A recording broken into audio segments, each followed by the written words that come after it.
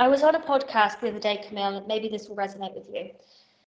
And he said, who do you work with? People with anxiety and depression? I said, no, I work with human beings that live on planet Earth. And, you know, more and more recently, I'm getting more into this realization that, like, fuck, like, humans are humans and humans have human issues. Camille, you're in such a great place because the tools that you've learned in the certification, the tools that you've been learning for years, right? If you're a human being living on planet Earth, they work for you.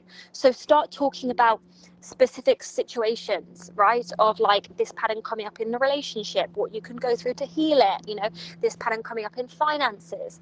There are a lot of people that look successful that are still struggling with a lot of stuff underneath, right?